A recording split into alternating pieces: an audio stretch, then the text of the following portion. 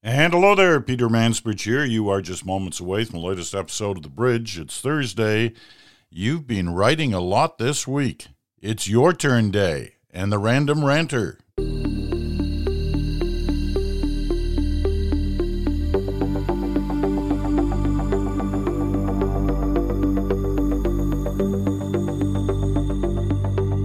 And welcome to another edition of Your Turn on The Bridge for this Thursday. And I can tell you right now, there were a lot of letters this week on a variety of different subjects.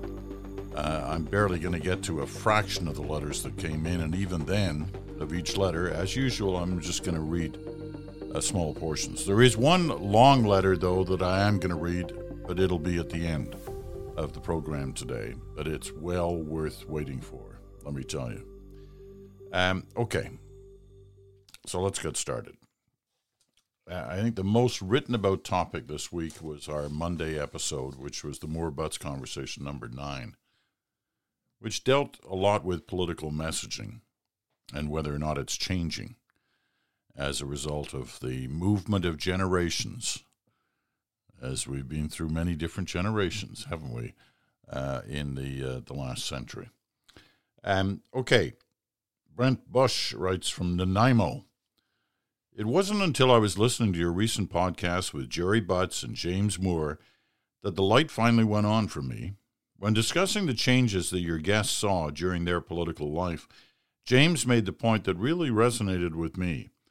There is complete lack of interest in the long-term health of the country and society. Everything is short-term thinking from all sides. Nobody sees the horizon. He made that point that society in general has to make the sacrifice now to save the future with no immediate benefit to them in sight. The big question remains, how do we make the shift away from divisive party politics to a mutual concern for the well-being of our planet? At the age of 73, this question will not be mine to solve, but I fear for the coming generation. Mary Moore in Spencerville, Ontario. That's just south of Ottawa. I dare these people, or my local MP, to come up to me in person and speak to me the way they do on Twitter or in the House of Commons. That schoolyard bullying by Poilievre in the House last week, disgusting. I was sorry Trudeau responded, albeit mildly. Frightening to watch the PP party, Pierre Poilievre party, stir the stick to the bottom of the barrel to further their quest for power, playing on popular anger to line their coffers without offering one solution. J.P. Godbout in Montreal. I wanted to note how I almost spat out my coffee while listening to Jerry Butts' acknowledgement of how Gen X is often left out. Really? We all know Gen Xers feel like they've been duped by the boomers who hung on to their jobs too long, but trying to get an ounce of empathy by playing the long-lost forgotten ones, no. That said, the forgotten ones I'd say are much more those like myself, born between 1977 and 1985, that belong to a microgeneration, the Xennials. It's a very mixed group of adults in our 40s who grew up watching news on TV and reading it in the papers while being projected into the digital age in the late 90s. We were early tech adopters and today continue to consume media in a hybrid traditional and digital manner. In our case, the messenger that acknowledges our specificity wins our loyalty because they get us. Okay, JB, sorry I kind of butchered that one, but I'll try harder. The print, for some reason, on that was very small. Tim Brody from Fall River, Nova Scotia. We, my generation, the end of the baby boomers, and Gen X, raised this new angry group. We appear to have done a lousy job. We didn't teach conflict management skills. We didn't teach the value of sweat equity. We didn't teach the values of tradition. Instead, we praised half-hearted participation, encouraged reliance on technology, and undervalued real social connections and community. These are all coming out of the Moore Butts conversation. If you didn't hear it on Monday, you should really dial back and listen to it. It was pretty good. Pamela McDermott also writes about the Moore Butts conversation. She writes from Burlington, Ontario. Another level in this debate is the concentration of wealth and power all across the world. Some of these people seem to have more influence than some nation states. They have the power and the finances to manipulate algorithms on social media and meddle in other countries' politics. If their politics are skewed too far in either direction or their moral compass is faulty, we all suffer. Just a thought. Good one, too. Jamie Rothenberger writes from Calgary. In several recent episodes, you and some of your guests have used the term statesman with regards to how the leader of the official opposition should act as the potential prime minister in waiting. Actually, we were quoting from a conservative who was saying that very thing. I know exactly the type of leadership and comportment the term statesman implies. However, isn't it time we all embrace more gender-inclusive language? A quick internet search brought up NATO's manual on the topic. It suggests using political leader, head of state, diplomat, and political figure as alternatives. Maybe these aren't the best options, but it is an attempt. Perhaps statesperson could be added to the list. I know we've all been moving towards this over the last 20, 30 years, been moving to more inclusive language in using our various descriptive words for titles and functions. And I get it, I understand it, and I agree with it. There are times where it sometimes seems to go a little too far.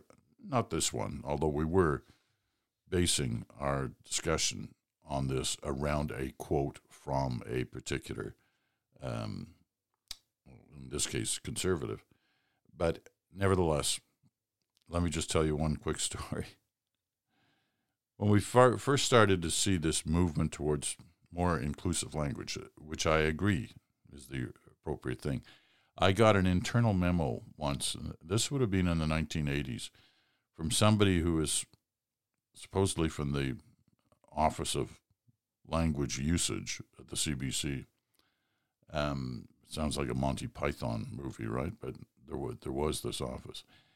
And this person wrote to me and asked me, had I considered whether or not I should change my name from Mansbridge to Personsbridge. I leave that with no further comment. Gabriella Zilmer. The Moore Butts conversation was so insightful and enlightening. To hear these two gentlemen share their experience, knowledge, and opinions with us is like doing a master's degree in politics and current society. They have given me a new way of looking at what is unfolding before us in both our political system and also in our society. That's great to hear, Gabriella. That's the whole intention of the Moore Butts conversations. You know, and like so many of the things we do, it's there to get you thinking. You don't have to agree with them. In some cases, people disagree vehemently with what they have to say and what the Random Ranter has to say. But what's good about it is it gets them thinking, gets them talking. Rob McPherson from Vancouver, BC. I enjoyed today's Moore Butts conversation, particularly the discussion about how politicians today are tailoring their messages and sending specific messages to specific groups, hoping that other groups won't notice. It reminds me of the long history of putting out different messages in French and English. A partial solution, while imperfect, is, of course, to call out mixed messaging and to be really careful to pay attention to statements made for the benefit of base supporters and making sure that all Canadians hear them too. All right, there were many more, as I said, on the Moore Butts conversations, but that'll be enough for this day. There were also a nice number of comments about our special on Tuesday, where Brian Stewart and I talked about D-Day and our memories of the various anniversaries that we've attended on the shores, on the beaches of Normandy over the years. Mike Wright writes from Amhertsburg, Ontario, I wanted to say how much I love your show. It challenges me to see so many perspectives. A good thing as I approach 56. An open mind is a great power. Isn't it, though, right? Your episode with Brian on D-Day was one of my favorite episodes. My father had some brothers in the war. I was fortunate to hear some stories from them. I found Tuesday's conversation so grounding, just to think what a time it was back then. Thanks for giving that day some needed attention so we never forget. Kate Turvitt writes from Listowel, Ontario. I listened to your discussion with Brian on Tuesday regarding D-Day, in fact, played it again. You see, my late father-in-law was a World War II veteran, Sergeant George Turvitt, tank commander, 3rd Division of the 19th Canadian Field Artillery. He was one of those young men from small-town Wingham, Ontario, who left the dairy farm to defend his country. On June 6, 1944, he drove his tank and crew of 8 men off a barge onto the beach at Bagnères-sur-Mer. My husband has said that growing up, his dad rarely talked of his time at war, but many years later, when D-Day and the Holland Liberation celebrations were organized, George and his wife Barb traveled to Europe with other surviving members of his regiment. Together, they toured battle areas, cemeteries, shared some beverages, stories, and were honored by many. You know, I've watched many of those groups go back, and it's, it takes your breath away. You just watch as they remember some of the moments that they had spent together and with friends who never came back. And you can see it in their face. You see it in their eyes. The good times and the bad times. Betty Ricketts writes from Halifax. I listened with interest and gratitude to your podcast today around the topic of D-Day. Brian Stewart provided so many vivid details of the angst during the preparation phase and of the courage of the young men as they ran from their landing craft. Seeing as my dad, Earl Netherton, really didn't talk to any of us about that day or subsequent months fighting his way to Holland, I found myself tearing up at the sheer magnitude of the sacrifice. As Brian reminded us, none of them had to be there. Dad could have been home with my mom and his young daughter. Thank you for your continued commitment to bringing us stories and information on topics that are so important to us Canadians. A lot of discussion about wildfires, right? As there should be. It's horrific, and those the images continue. Starting to clear up a little bit in central Canada, but it's heavy days in the U.S., New York City, Boston, along the Atlantic coast. Probably won't clear up for another day or so, but meanwhile, it's certainly making the headlines there. Those Canadian forest fires. Ben McKay writes, I'm a 21-year-old progressive conservative from Nova Scotia, but federally independent. I'm also a political junkie who tries to get my fill of different news sources, even those I don't agree with or find outlandish. But today I flipped on Fox News and was sickened to see the headlines. Trudeau drops a smoke bomb on us, and blackface gives us black lung. They also had a commentator smoking a cigar as they showed fires burning in Canada and the smoke in New York City. While I don't expect much common sense and humanity from a Fox News show, this was truly beyond the pale. While people have been displaced from their homes and had their lives turned upside down and put at risk, the far right is cracking jokes and making political hay. Doug Johnson writes from the Okanagan, Vernon, BC. Our CPC MP is unconvinced by climate science and that the role of human activity in the rise of global temperatures remains undetermined. When this broke in 2015, the CBC, the Narwhal, and Huffington Post covered it. but no local media other than CBC Kelowna. It really hasn't come up since, and the MP keeps winning with 50% of the vote. Well, keep calling them out, right? And keep asking their party if they stand by their candidate's position on climate change. Percy Phillips, he writes from Portage la Prairie. I grew up in northeast Alberta, where forest fires are a normal part of the life of the Canadian boreal forest. Jack pines require fire to release their tightly held seeds from the cones and provide favorable conditions for the seeds to germinate and the young jack pine plants to grow. We seem to be unable to have a facts and data-based discussion regarding the fires of 2023 without getting immediately into an ideological discussion regarding climate change and what we're doing about it. If you build a house on a floodplain, you're going to be flooded at some point. If you put your cottage or home on a picturesque forest, there's a real risk of it burning at some time due to fire, unless you take deliberate action. Climate change is the answer for everything these days. However, there's no plan on behalf of this current government other than increasing the cost of fossil fuel, and the net result will be to make Canadians poorer in the process by increasing the cost of everything. See, we do get a variety of opinion on the major issues of the day. Dylan May writes from Victoria, when are politicians left and right going to come forward and be upfront and honest about the real perils and threats we face from climate change? I see people in my day-to-day life that admit it's real, but still don't seem to grasp the enormity of the compromises that are necessary. So I ask again, when will our politicians be willing to run on a necessary but unpopular platform in true service of the nation and of the globe? A platform willing to say that things won't be easy, that things will be difficult. Why do they keep painting an existential threat as a new investment opportunity?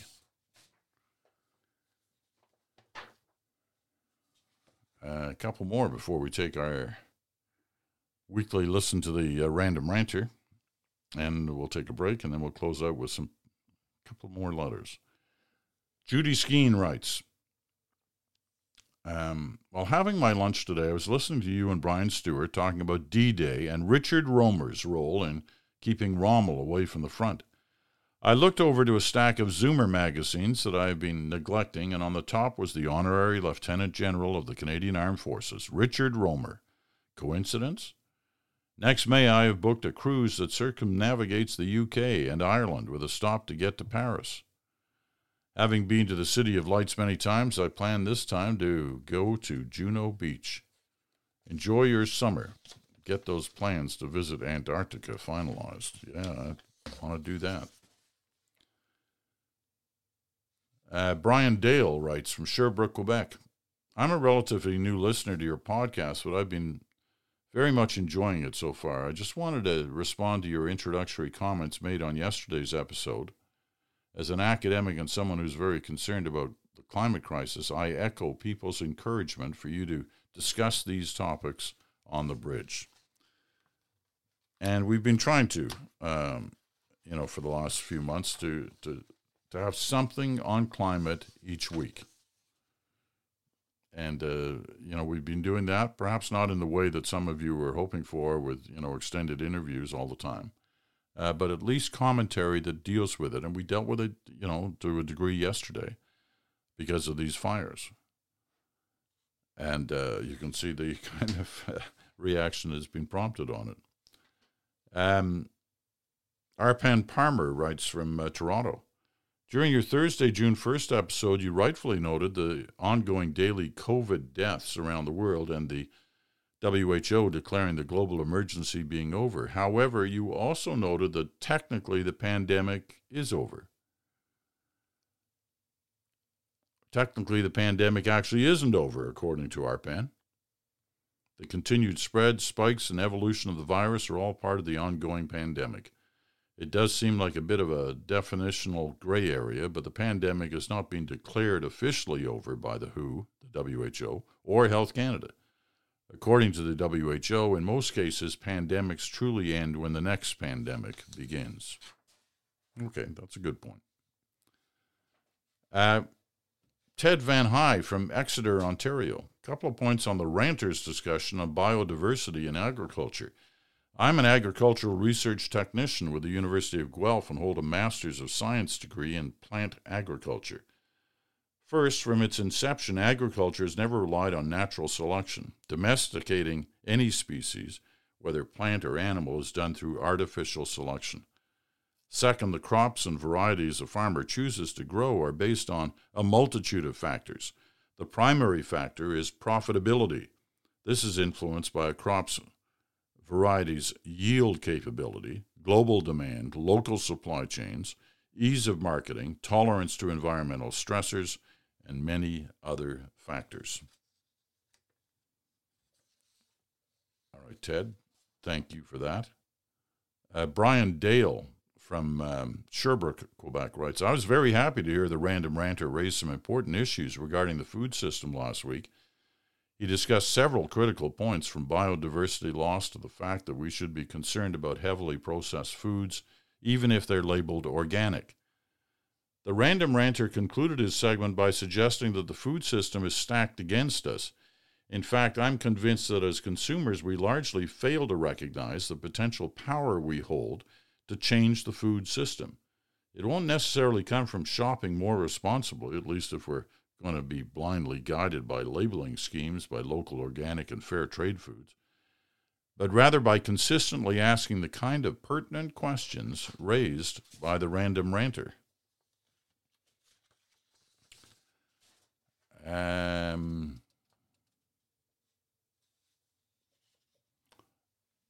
Okay, this one comes from Carol Cornwell from Lacombe, Alberta.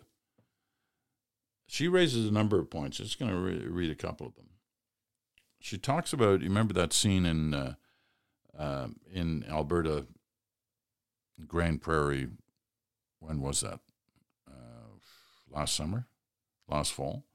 Where Chrystia Freeland was kind of stopped by an angry constituent.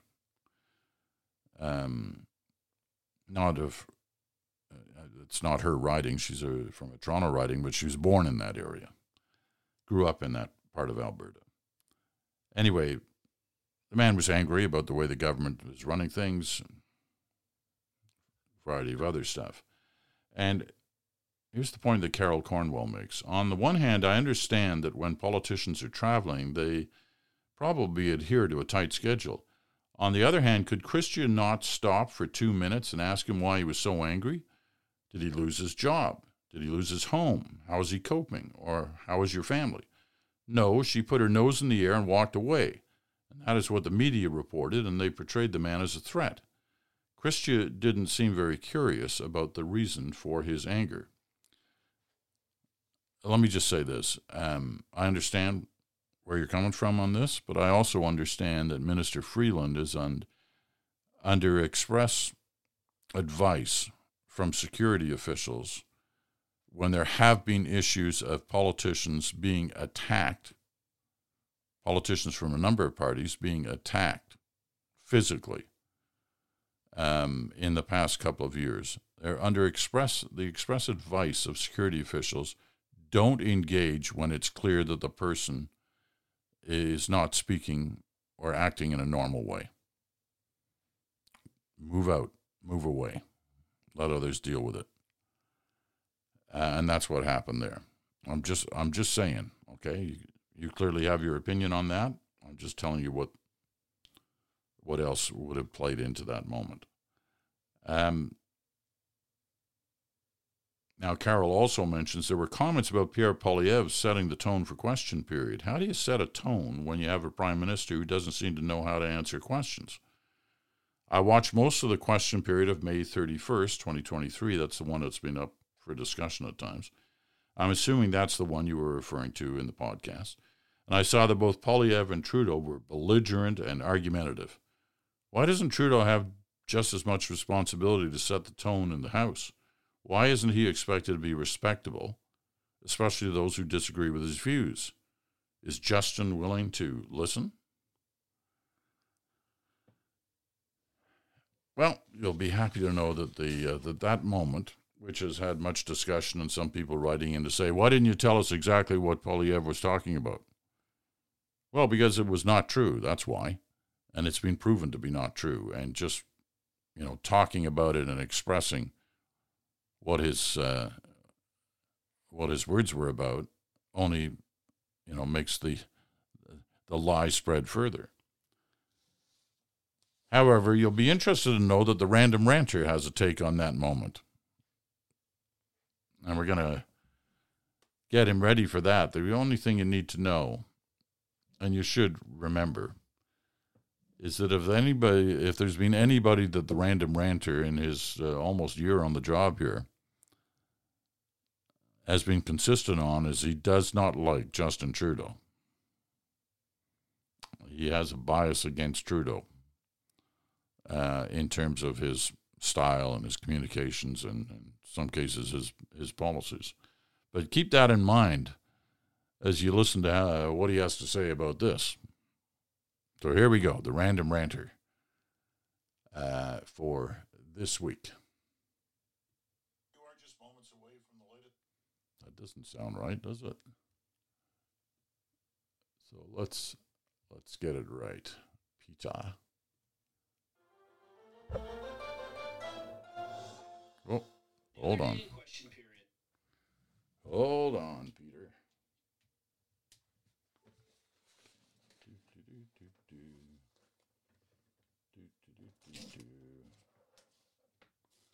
Here we go. I knew I'd forgotten something. Let's try it again.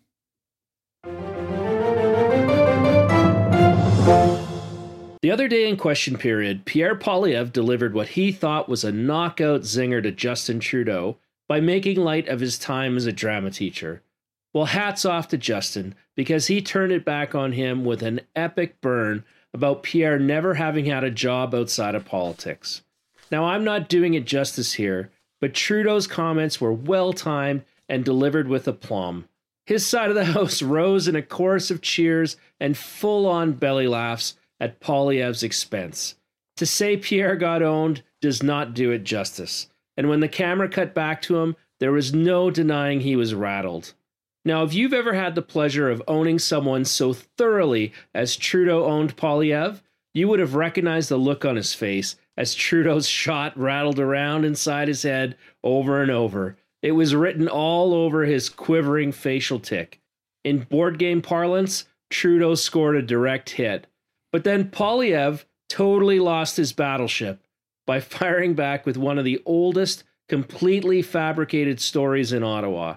I, for one, cannot believe he went there, because the story isn't so much a story as it is pure right-wing fantasy. There's more truth to Bigfoot than this one. I mean, like the guy or don't like the guy, but don't make stuff up. And when someone else does, and you know it's complete BS, don't repeat it, because it's not some kind of white lie. It's complete slander, and it should be beneath even the lowest of politicians. Poilievre knows this, but he chose to go there anyways. But listen, before all the Trudeau haters start defending what Poilievre said, just think about all the Oppo research Trudeau has endured, all the leadership conventions and general elections, not to mention the whole Me Too movement. If there was even a shred of some real dirt on him, it would have surfaced by now, because believe me, people have been looking for it for years. But there's nothing to it. And by repeating it, Poilievre is really just showing us his true character. And it's not very prime ministerial. Because it's not just his awful decision to say what he said. It's that he lost his cool so easily. I mean, think about it. He lost his cool when he had his own resume thrown back in his face. Trudeau just stated a fact. Poilievre has never had a job outside of politics. It's a fact that taxpayers have been paying his way through life and will continue paying his way via a big fat government pension until the day he dies. He can talk about the Laurentian elites all he wants, but he's a career politician forged on the mean streets of Ottawa. He's never known anything but politics. So he, of all people, should know that rumors, innuendo, and complete fabrications can cut both ways. And there's plenty of salacious rumors floating around about all kinds of politicians, even conservative ones, maybe even especially conservative ones, maybe even a certain leader of the opposition. See how that works? It's that easy to imply something nefarious. So politicians of all stripes should be careful, because going low only starts a race to the absolute bottom. There you go, the Random Ranter for this week. Not holding back. I can see the cards and letters coming in already. Okay, we're going to take a quick break. When we come back, our final letters for this week's Your Turn.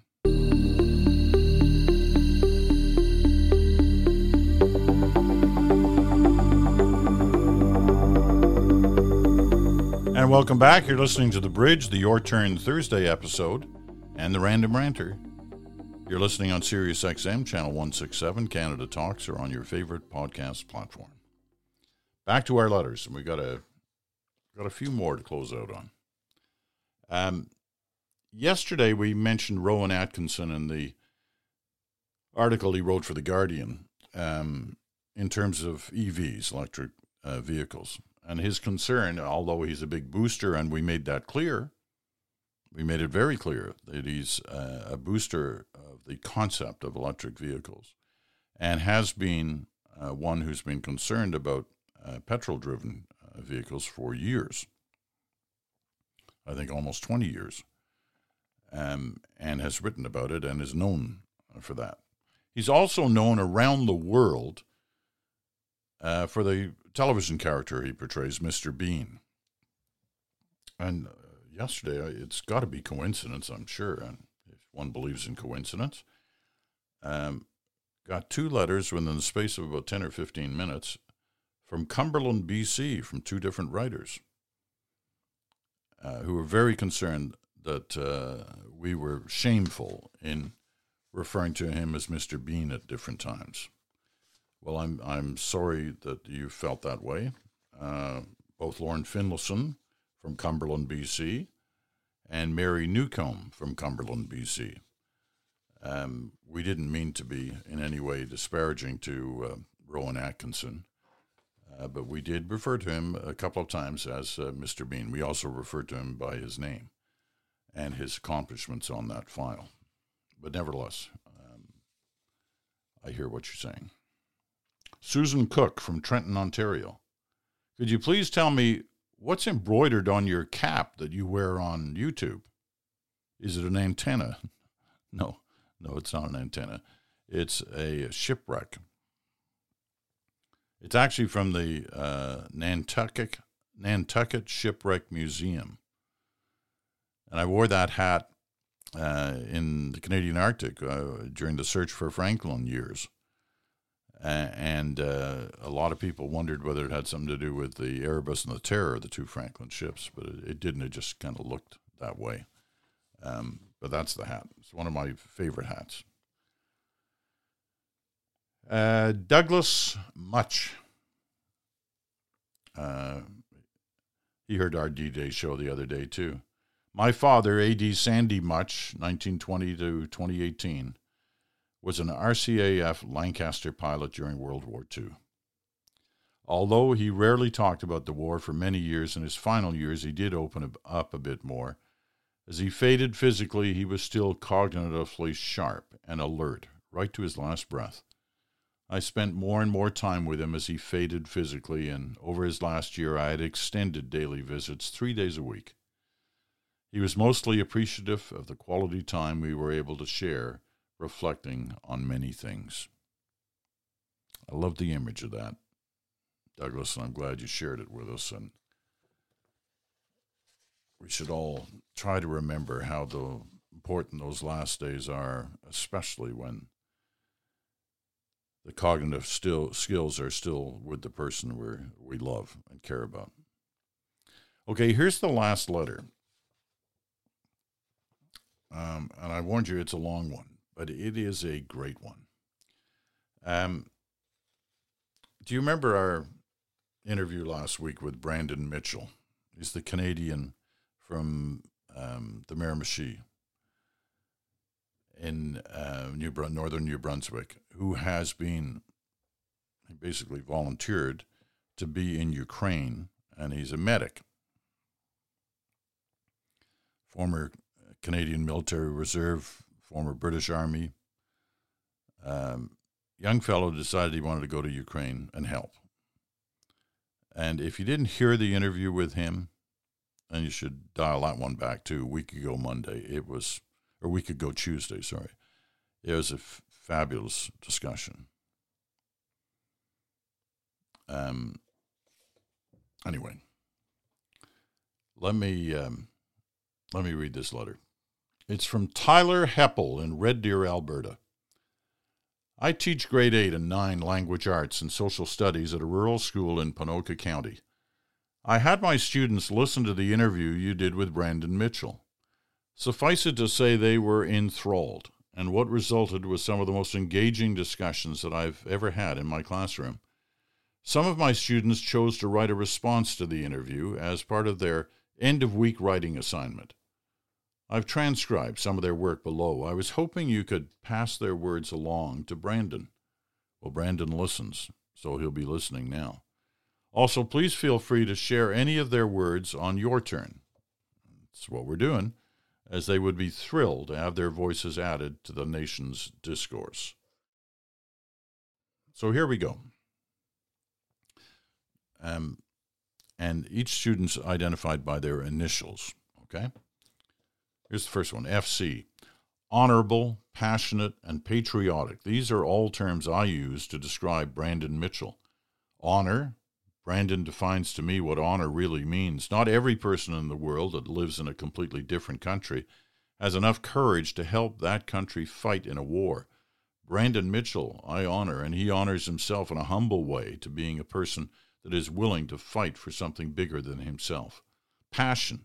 Brandon has gone to Ukraine and has put himself in a position where he can make a difference in the war.